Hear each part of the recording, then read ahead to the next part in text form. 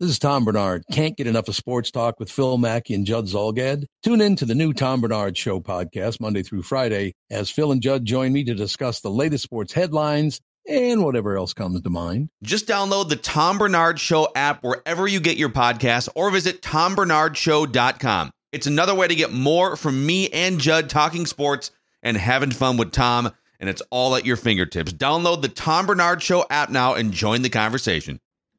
These two guys have Minnesota sports flowing in their veins. Mackey and Judd on Score North and ScoreNorth.com. It's a scoop session with our friend Darren Doogie Wolfson from the 5 Eyewitness News Sports Department. Judd and I were at Target Center last night. We can talk about the Timberwolves with another impressive win. But Doogie, how are you on this Tuesday morning, sir, in the Josh Dobbs era of Vikings football? I'm doing okay. Good to see you, Phil. Good to see you, Judd. Good to see you, Declan. Happy Election Day. Another rare day off of school for the boys. I remember, it wasn't that long ago. Like, I get it. I'm 43, but I'm not that far removed from going to school, elementary school, into junior high, back then junior high, into high school.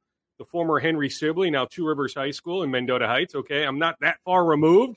I don't recall having this many days off.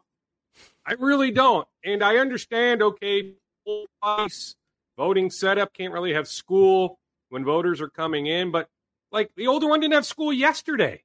I just don't understand how these kids have so many days off. So that's my mini rant before we get into some Vikings dialogue. Yeah, that's why all these kids need to be going to school. 10 more days a year of school would fix all the problems in our world. Year-round school, baby. Yeah. Bring it on. Did you guys see the Mark Sanchez clip that was floating around? I'm guessing the audience probably hasn't seen it, so I'll just summarize it. Mark Sanchez went on Colin Cowherd's radio show yesterday. He does like a weekly appearance. And Cowherd asked him about, hey, Josh Dobbs, my God, that's pretty impressive. The guy signs, and 5 minutes later, he's winning a game for the Vikings. And Sanchez said, I actually have a story about that. A few years ago, when Kevin O'Connell was the offensive coordinator in Washington, Colt McCoy was the starting quarterback at the time. And I don't know if he took over for someone who was hurt, but they signed Mark Sanchez as like an emergency backup. And then a week later, Colt McCoy goes down in the game with a foot injury. And so they're on the sidelines, and Mark Sanchez is like, I mean, I didn't get any reps in practice. I barely know my teammates' names. It was pretty much the exact same situation. And the doctors are like, yeah, we think his foot's broken. And Sanchez goes, can you double check? Because I don't feel fully prepared to go in this game. But because Kevin O'Connell and Mark Sanchez were together, I think, in New York with the Jets for a couple of years. So they spoke that language, the old like Jets. This is like 10 years before or whatever, the Jets playbook language. So Kevin O'Connell would give Mark Sanchez, hey, play 15 on your armband. So he'd say play 15. Sanchez would spit out the play. And then as they're going to line of scrimmage, O'Connell would translate the play into like what the language they spoke in New York was a few years earlier. Okay, so it's just like this, read the linebacker here underneath. And Sanchez was like, it was one of the most incredible things I've ever been a part of. Kevin O'Connell navigating me through a new playbook and new teammate situation. Yeah, I mean, it doesn't shock me. I mean, you can make a case right now, Kevin O'Connell is the coach of the year. Right, not only for what he did to navigate Sunday's game, but heck, hiring Brian Flores, heck, his pre-draft love for Jordan Addison. Not that Kwesi Adolfo-Mensah didn't love Addison, but my understanding is O'Connell drove that bus in large part. You think about that catch on that last drive by Addison. Like, how special was that catch? I get it, C.J. Stroud, what he's doing in Houston, Offensive Rookie of the Year. I grant that. But Jordan Addison is going to be a superstar. He is that good. So Kevin O'Connell is really, really good. And, hey, I get it. If Royce was on this conversation, he'd be screaming right through his microphone, don't use that buzzword, right? But culture does matter. You think about the turmoil in Vegas. There are other examples across the league. I can tell you from being in that locker room on a regular basis, going back to when he first came. So last year into this year, OTAs, right? Training camp, mini camps, all that stuff, right? The off season. These guys love Kevin O'Connell. They really do. And, hey, in the end, how much does that dictate, impact wins and losses? We can debate that. But there is something to be said about how close this team is, how much this team wants to play for Kevin O'Connell. And that's why I thought that O'Connell was actually the star of the game on Sunday. Like what Dobbs came in and did was great. What Hall started off with was actually pretty damn good. Mm-hmm. But I think if there's one common denominator there, it is the coach. And look, when you can take a team that is without wide receiver 1, eventually wide receiver 3, without quarterbacks basically 1, 2, and 3, go down the entire list of guys who were out. You know, the morning of the game, you make inactive, in essence, an all-pro left tackle, and yet you still win. That, to me, that's where anybody that says, coaching, it plays a small role. No, in this case, it played an enormous role, and he did a great job. And this also goes back to what he's been trying to install since the day he got there. Because the interesting thing, too, is, there would have been certain situations and locker rooms where if you let go of Eric Kendricks and Thielen and Dalvin Cook, and Scooby knows this, too. He's in line with me. Scooby's like, go Sports Scooby Dad. And Dalvin are like this. Go Sports Dad. Go Sports Dad. But when you look at how he has navigated the waters from a team building standpoint and then what he did on Sunday, that's really damn impressive, and he won't want to take the credit, but I thought that he was actually the star of that win against the Falcons, Dukes. Yeah, I mean, absolutely. I mean, I echo everything you just said. Heck, at 0-3, they could have curled up in the fetal position, right? I mean, we all would have understood that. He navigated that situation. He is really, really good. I can still nitpick some of the first down play calls. Lack of production on first down. There are things I can nitpick. But like even the Alexander Madison 47-yard catch, right? To think about lining up Madison out there. And I get it. There was a breakdown. Okuda, right, thought there was some help on the backside. I understand that. But just some of the play designs, there's so much I like about in-game versus Monday through Saturday. I just think he was an excellent, excellent hire. Also, we've made so much about prepping the quarterback on the fly, but it wasn't really known unless you have other information until 24, 48 hours before the game that Christian Darrisaw was all of a sudden maybe not going to play. And what happened on Saturday? Yeah, I mean, we didn't know about it on Friday because it hadn't taken place. I mean, he tweaked that groin sometime on Saturday. I don't have all the specifics, all the details, but it's something that popped up on Saturday. And now, he's not going to be a full go this week in practice. I'm not going to sit here and declare 100% he's not playing against New Orleans on Sunday. I'll know a little bit more later in the week.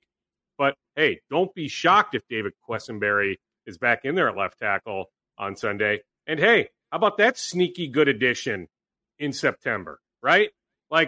He needed to be thrown into action last second. Did you notice David Quessenberry? This is a good thing. Did you notice him at all on Sunday? It seemed to me, I don't know what the PFF grade was, but just the eye test, maybe one play here or there. But I'm just saying overall, Quessenberry, that's pretty darn good. That safety to me was more Joshua Dobbs, not moving. He kind of moved right in. And PFF gave Quessenberry a really good grade, by the way. Did they? Okay, so there you go. It seemed just from the eye test, right?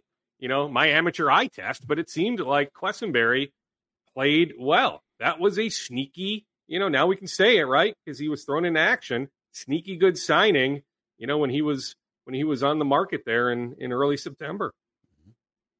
So, Dukes, as far as where this goes now, how much do you think, and I don't know if your sources have speculated on this yet or started to talk about it, but how much do you think the ability for Kevin O'Connell to watch, and it doesn't have to be Dobbs, it doesn't have to be Hall, a mobile quarterback is going to intrigue this franchise as far as what might be coming here? Because, this gives them now a firsthand look at what might be with a guy. And, let's assume that you can land on a guy that is a better passer, perhaps, or something like that, because Dobbs is a backup.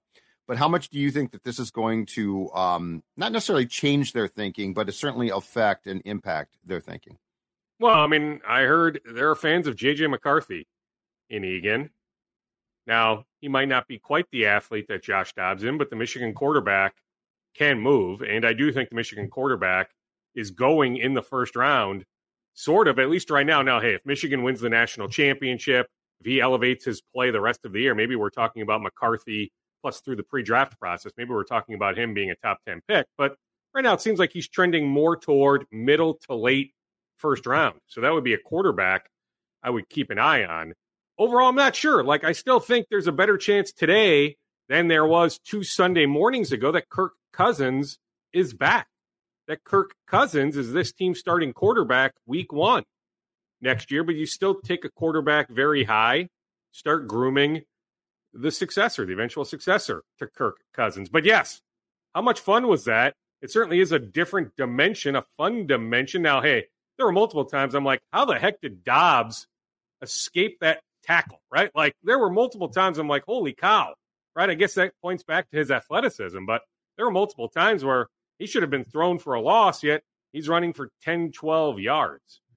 So there might be some randomness to that, right? Like, does the defender make the tackle, not make the tackle? How much goes into his elusiveness, his athleticism? But yeah, I mean, different element, right? But I think it's trending, I'm telling you, Judd, toward a more likely scenario that Kirk is back. Now, hey, maybe some other team blows the Vikings offer out of the water, because I'm not sure the Vikings will have the highest monetary offer, right? But that they're willing to play at least some ball with Kirk, his representation, that there is a scenario where Kirk is back, but then you also draft a quarterback very high, whether that's first round or soon thereafter, but that it's trending in that direction. So, like, I don't know, like, are you suggesting go trade for Kyler Murray in March? Like, I don't think something like that is going to take place. No. I'm saying potentially draft one, or that I can see. It gives you a different skill set. That's all. It absolutely does. And I like it, right? I mean, what's there not to like? Phil, I don't know if there's any metrics on this, just the randomness of being able to escape and not go down first contact. How do you define contact? Mm-hmm. There were multiple times where I thought Falcons defenders had a chance to put Dobbs on the ground, yet did not. So I just wonder if there's some sort of randomness to that.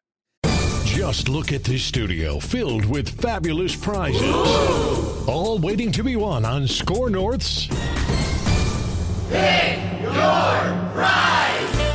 Behind door number 1 is a smart clear alignment treatment and a trip for 4 to Wisconsin Dells from Park Dental. Door number 2 has a custom closet system from the Minneapolis Closet Factory. And behind door number 3, $10,000 in groceries from Cub. No surprise zoinks. What you want, you pick. 14 prizes in all, each valued at $10,000. Sign up for Score North's Pick Your Prize. You can register daily through the Score North app or go to scorenorth.com, keyword prize. Sweepstakes begins March 18th. Special thanks to our prize partners. Another question I have coming out of this, so whether it's Kirk or whether it's if they love what they see from Dobbs, and I think their market for what they would be paying a quarterback is going to be different than it was a couple weeks ago. Like, if they were going to bring Kirk back after a full season where he's getting MVP votes, now you're paying $40 or $50 million a year, even on a discount. So if they're going to spend less on the quarterback position, I'm speculating here, in 2024, maybe 25, certainly if they draft a quarterback in the first round, they're spending a lot less. How much does this open? And they're trying to be mindful of, they can't pay everyone, but they want to pay JJ. They probably want to pay Darrisaw in a couple years. They just paid Hawkinson. Where does Danielle Hunter fit now compared to maybe like a month ago in this financial equation, do you think? Well, I mean, you look at the Montez Sweat contract. I'm just telling you, there's no way, right? And Montez Sweat, correct me if I'm wrong, Judd, Clutch Sports. Well, Danielle is now under that umbrella. His agent Zeke is now with Clutch. Correct me if I'm wrong on that. Nicole Lane and company now running that operation. Mm-hmm. You can maybe look that up quickly, Declan. Not that it necessarily matters. I mean, it doesn't really matter, actually, if Montez Sweat was represented by the same agency as Danielle or not. But you look at the Montez Sweat contract, I'm just telling you. And what was it guaranteed? It's 58, 65, 72? 42 fully, 72 totals. Okay. Guaranteed. So, all right. Well, I mean, we talked about this last week, right? we were wondering what the guarantees could be on a Danielle Hunter extension. Well, we now have, pretty good baseline that it's going to have to be more than that.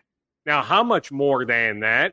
My sense right now is the Vikings are willing to pay Danielle Hunter a good amount of money. But I don't know what that exact number is, right?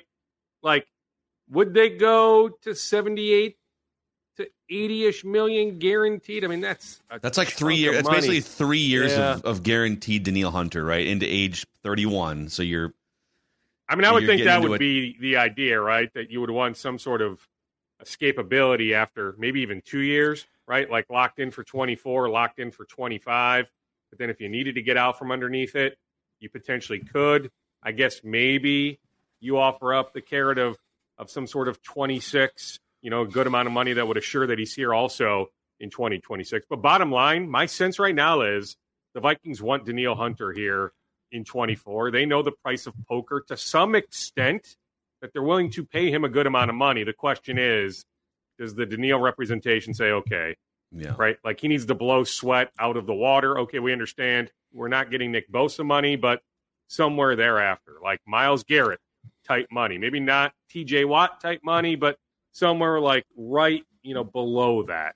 That is the question. But I'm just telling you, I don't think the Vikings are thinking, okay, we're losing Danielle in March no matter what.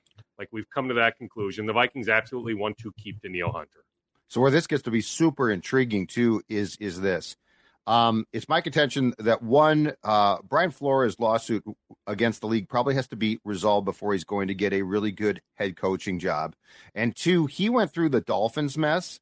And I think he's at a point in his life probably where I don't think he's going to take the first bad job that comes along. So here's the thing to keep in mind. Okay. There's only so much because of the cap and things. There's only so much of the financial pie to go around. I think there's a halfway decent chance that Flores is back next year with a raise probably. More importantly, I think Brian Flores is going to say, you know what really makes me want to come back? 99. Danielle Hunter makes me want to come back. In fact, my spies tell me that he was celebrating in a big way when the hold-in came to an end. So my question is this. If it comes down to money going towards Kirk or Danielle, I think you have a pretty good case to make, despite the importance of the QB position, that it might be time to say, you know what, that goes to Hunter.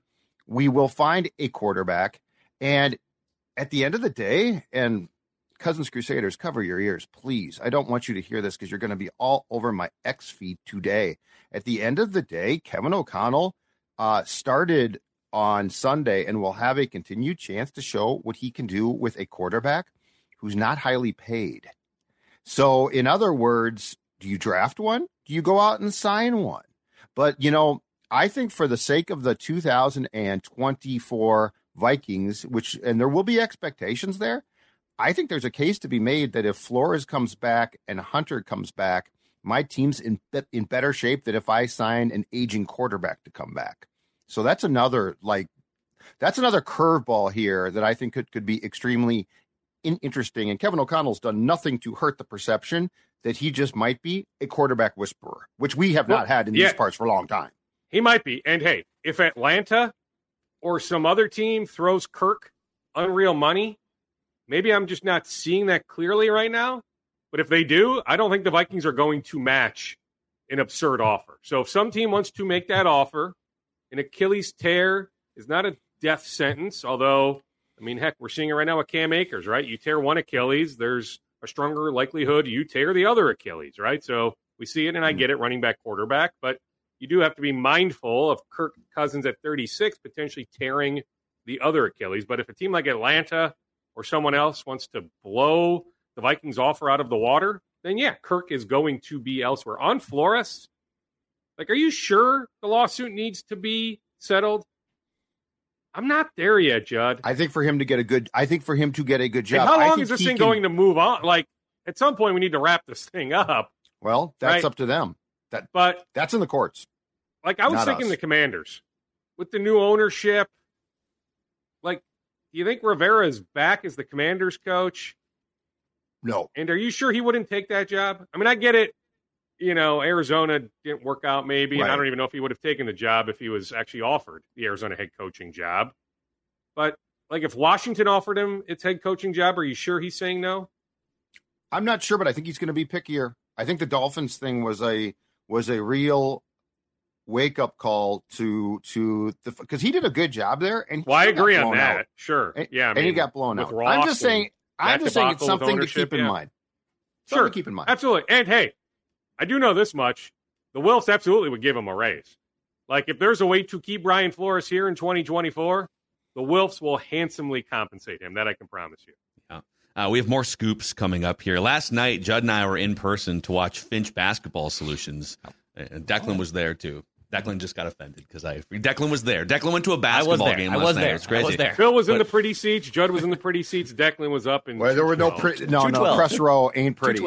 Press row ain't pretty. But Dex was talking to a bunch of fans who like our show and also Finch Basketball Solutions. And I hope he told them, well, if you like Finch Basketball Solutions, how about Cody Finch and Finch Home Solutions? Because, ladies and gentlemen, if you have any issues electronically in your house, if you need an outlet replaced, if you need your whole home because it's old, rewired, guess what? Finch Home Solutions is going to show up at your house. They're going to give you the straight information. They are not going to use a bunch of mumbo jumbo. Courteous, professional, exactly what you want. And also, huge Vikings fans. Finch Home Solutions can fix it all. And you know what? This is not a DIY situation. This is a situation where you want to have the professionals who are great at what they do, and that's Finch Home Solutions, 612-357-2604, finchhomesolutions.com. finchhomesolutions.com. Check out that site and make sure that your home is safe for you and your family. Boy, Target Center was safe for the Timberwolves last night.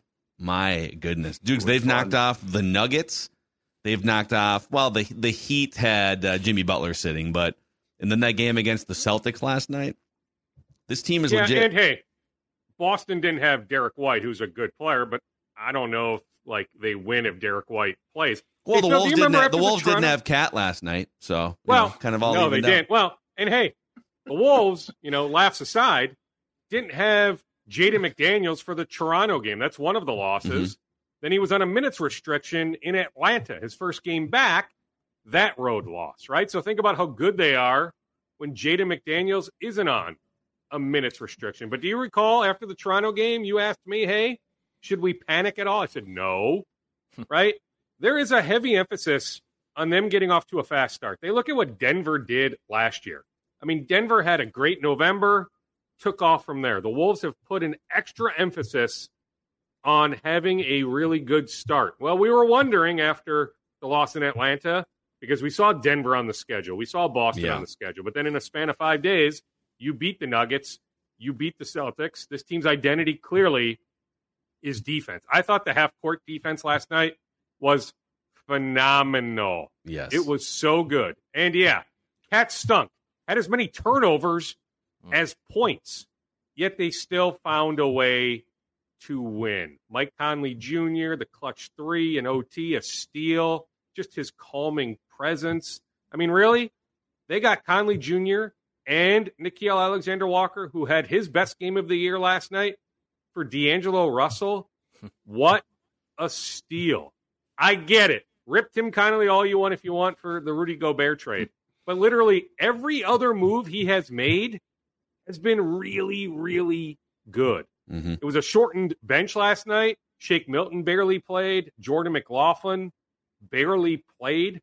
So it was just 8. Naz Reid continues to play at a high level. Start the 6th Man of the Year campaign for Naz Reid. But I just think when Jaden McDaniels plays like that, this team goes to another level. And you think about, April, right? Where will the Wolves be pecking order-wise in the Western Conference in April? That's one of those games last night that you point to and say, okay, right? Like New Orleans didn't beat Boston at home, or Golden State didn't beat Boston at home, or any number of other Western Conference teams as you're jockeying for position. That can be one of those games. Now, you can't give back games against Detroit, Washington, and so on like they did last year, but they are well aware of their record against the bottom feeders of the league last year. I don't think that is going to happen again this year. So you think about pecking order-wise, where the standings fall in April. That's one of those wins, looking at last night, that can be the difference between being the 3 seed, the 4 seed, or heck, even the 6 seed. The stated goal, whether it's on the record or on background, certainly stated at Mayo Clinic Square, is we need to finish top 4 in the Western Conference. We need home court advantage in the first round of the playoffs. You watch last Wednesday, you watch last night, you start thinking about that possibility more so. So I'm going to suggest something, and tell me if I'm crazy, because it's early and I get it. Like it's probably not a great idea to get overly excited about wins. It's probably not a great idea to get overly down about defeats. But are you guys getting the vibe in some ways that the Hawks meltdown, which was horrific, might actually come back to be a defining moment in the season? Because like what we saw last night, I told Phil this postgame, Dukes, I don't think I've seen a Wolves team this cohesive on defense and work this hard since Garnett. Like Jimmy Butler had his moments for sure. And that building, and again, credit to you fans, because, I mean, that building, for anyone who says this isn't a basketball town, it's a great basketball town when people have a product. But it felt like the cohesiveness, aside from Cat, of the defensive effort was such that I don't feel like I've seen that since KG. And I just wonder if that Hawks epic meltdown actually served as a teaching tool for Finch of, if you let down, you might be good, but this is what's going to happen to you. So I almost feel like it's being used in a productive way instead of this, man, what a terrible game, embarrassing, blah, blah, blah. That's just my opinion. Your thoughts? Well, a couple things. Who says this isn't a basketball town? At least in the winter. I get it. The Vikings, football, the king. But I'm just telling you, there are many metrics where I can lay out the evidence. This is more a basketball metro area. State of hockey, fine, that's a marketing slogan, but there's more basketball fans in the metro area than hockey fans. And oh my God, is my X feed about to blow up on that? Although I've stated that going back years. This isn't the first time I have volunteered that jerk? Information. All right. Is Monday, just last Monday, a product of just DeJounte Murray going off, who the Wolves had trade interest in before they completed the Rudy Gobert trade? So this front office, now, hey, a lot of people could recognize DeJounte Murray is a star, maybe wasn't always utilized exactly the right way. Now, hey, who's going to knock Greg Popovich? But maybe there was more to unearth in DeJounte Murray's game, or maybe he just, was lost in the, shuffle of the Spurs just not being all that good. Maybe it was on display a lot in San Antonio, but now we're seeing it more with Atlanta, more so a playoff team compared to when he played with the Spurs. But DeJounte Murray is a cusp superstar. And is it possible he just went off, right? And the Wolves, he had some shot selection over the course of 10 to 12 to 13 minutes 2 Mondays ago in Atlanta. It was questionable. But yeah, certainly. When you think about the way they responded against Denver, then Utah destroyed Utah, now Boston. Yes, there is something to be said about that. I still need to see it translate to the road, right?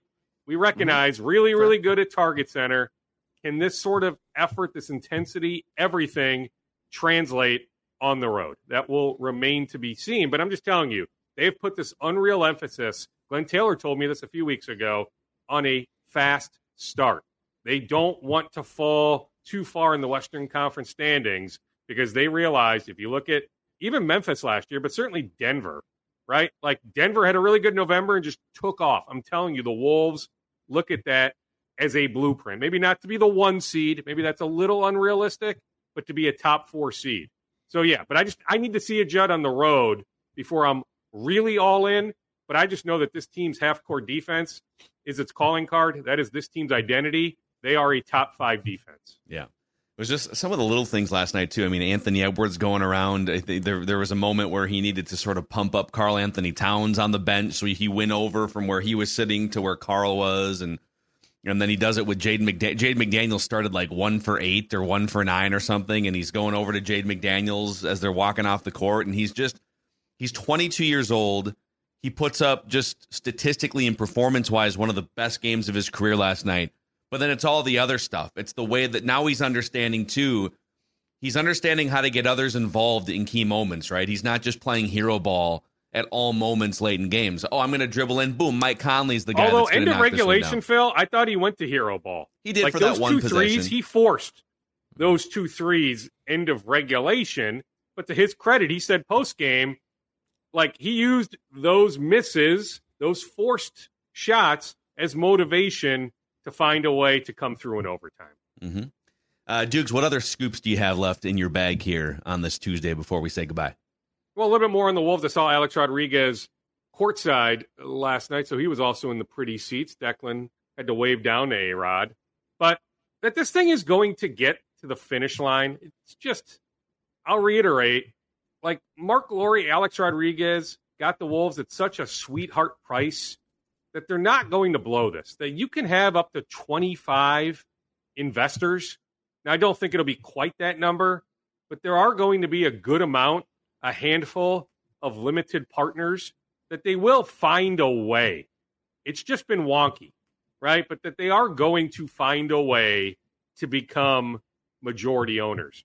And on Cat, I think we've kind of touched on this a little bit, but, you know, I guess just coming off 7.7 turnovers last night, they did quietly gauge in the summer his trade value. Nothing came remotely close, but you still, you know, have to wonder if that's the way that this thing is trending. Maybe not this season, right? But like in the summer. That's why I'll continue to say, I've said it a long time, that the summer of 2024, never thought the summer of 23 would be fascinating, but the summer of 24 has a chance to be very fascinating. Yeah, it will definitely be fascinating. I think he will bounce back to some extent based on the way he's played so far. There's nowhere to go but up, but it is a weird dynamic, and Naz Reid is making a very strong case for more than 23 minutes a game. Well, yes. And I do think, though, like, Cat hasn't made 3 so far. Like, what's he shooting from three-point range? 20-something%? Yeah. We all know he's a significantly better three-point shooter than what we've seen. So I have no doubt in my mind his three-point shot minimum, right, when analyzing his full game, but minimum his three-point shot is going to get better. I'll transition to the Twins before we go. So the GM meetings are underway in Arizona. The Twins have Falvey, Levine. They've got Adler. They've got Zoll, right? They've got their assistant GMs. They've got their GM, their president of operations. So they're wheeling and dealing. Well, not quite, but trying to wheel and deal down in Arizona, at least planting seeds on some stuff.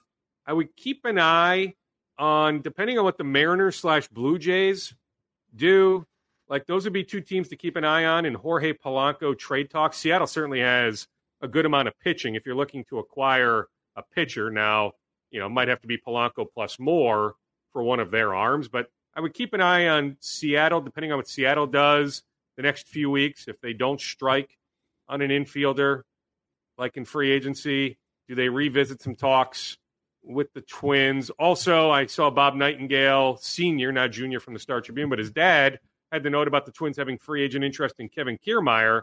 I can also add, now, hey, they'd like to bring Michael A. Taylor back, but there is also interest in Harrison Bader. That was a player the Twins put a claim in on during the season. That's another center fielder on the Twins' radar as free agency is now underway. All right. Hey, good session here. Good scoop session here, and then Sonny Gray, I've mentioned the Cardinals before. The Braves would be another team to watch on Sonny. We knew the Twins would tender the qualifying offer. We also know that Sonny Gray is not accepting the qualifying offer. Are we talking 3 years, 73 to 75 million? Will some team go that high? If they do, it's hard to see the Twins going that high. Or is it closer to the Chris Bassett money, 3 years, 62, 63-ish? But if it's like 70 to 75, it's hard to see Sonny Gray back with the Twins. Yeah.